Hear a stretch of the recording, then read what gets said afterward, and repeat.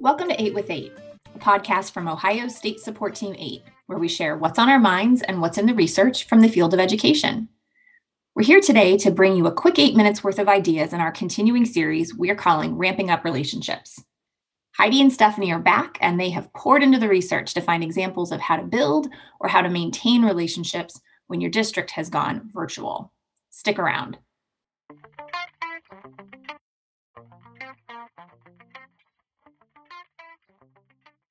Welcome. I'm Stephanie, and I'm here with my friend and colleague, Heidi.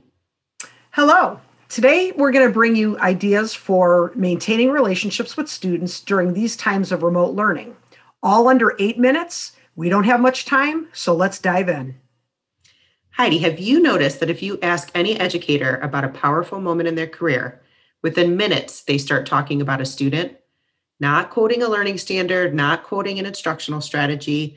Why is that? Because relationships matter to us adults too. We know that building and keeping relationships in a remote setting is very different.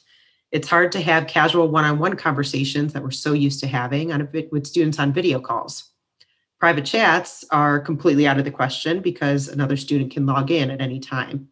So today, during our time together, we're going to recognize those challenges and bring you some fresh ideas to ramp up relationships in a digital world. The first one we read about was to master what is called a soft start to the day, to make greetings in class go a little bit smoother.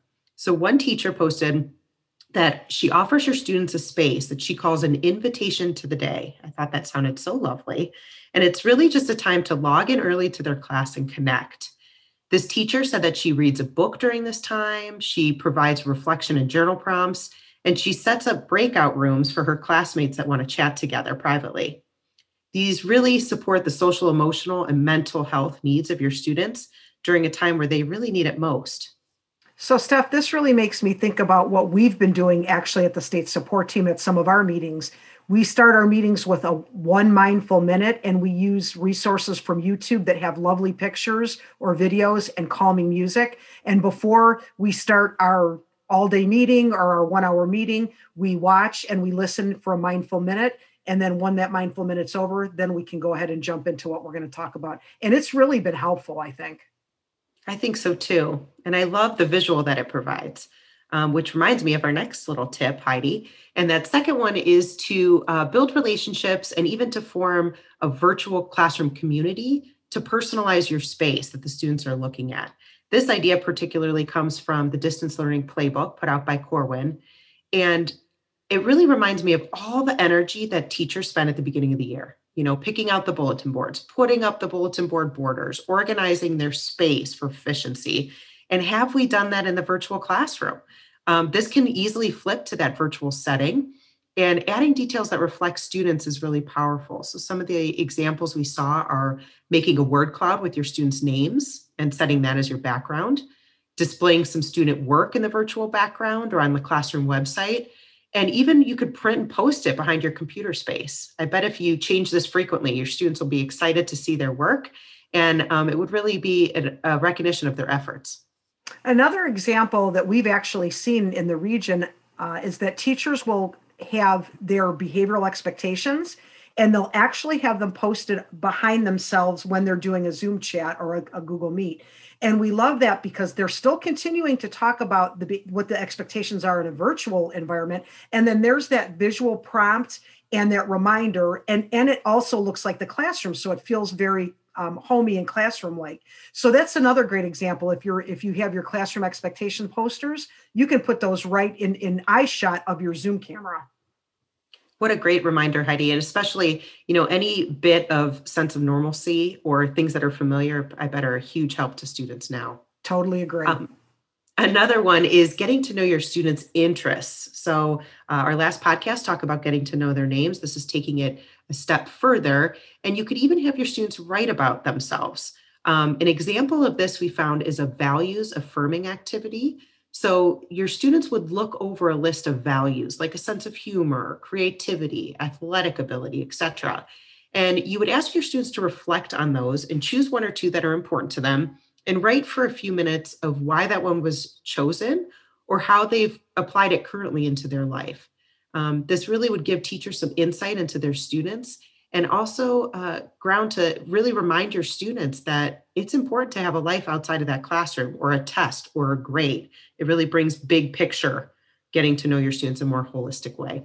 And this really goes beyond the student interest inventories we talked about last time in the last podcast. This really goes to not just identifying what those interests are, but what impact and sharing what impact that those activities make on those students' lives. It gives the teacher a better insight into that student. And it also is, as it says, value affirming to the student. So I love that idea. And our last one that I really thought was cool is pre-recorded gratitude bombs. Isn't that sound fun? So what this is that a teacher would write a letter or record a quick video to express gratitude for an individual student or to give a personal shout out or some high quality feedback for any kind of submitted assignment.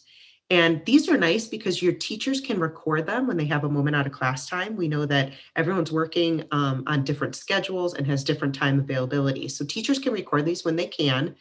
And there's also research to back up that expressing gratitude is shown to improve the personal mental health and build relationships as well. So an interesting thing that we just learned about is Flipgrid. They have a mixtape feature that allows you to compile videos into groups and share them so you can make one for your whole entire class. And Flipgrid, I believe, is a free app or a free website that you can use. So check out Flipgrid and that mixtape feature to be able to make these bombs. And anytime we could say gratitude bomb, I think is good. I just love that. Just love it. So Steph, this has been a really hard year. And we know that we've really had to lean on these relationships to get us through. We talked about an invitation to the day or a soft start today. We talked about personalizing your space. We talked about knowing students' interests and connecting those to your course assignments. And we also talked about surprising your class with gratitude bombs, which I think might be my favorite. We hope these have given you a renewed energy to ramp up relationships in your classroom.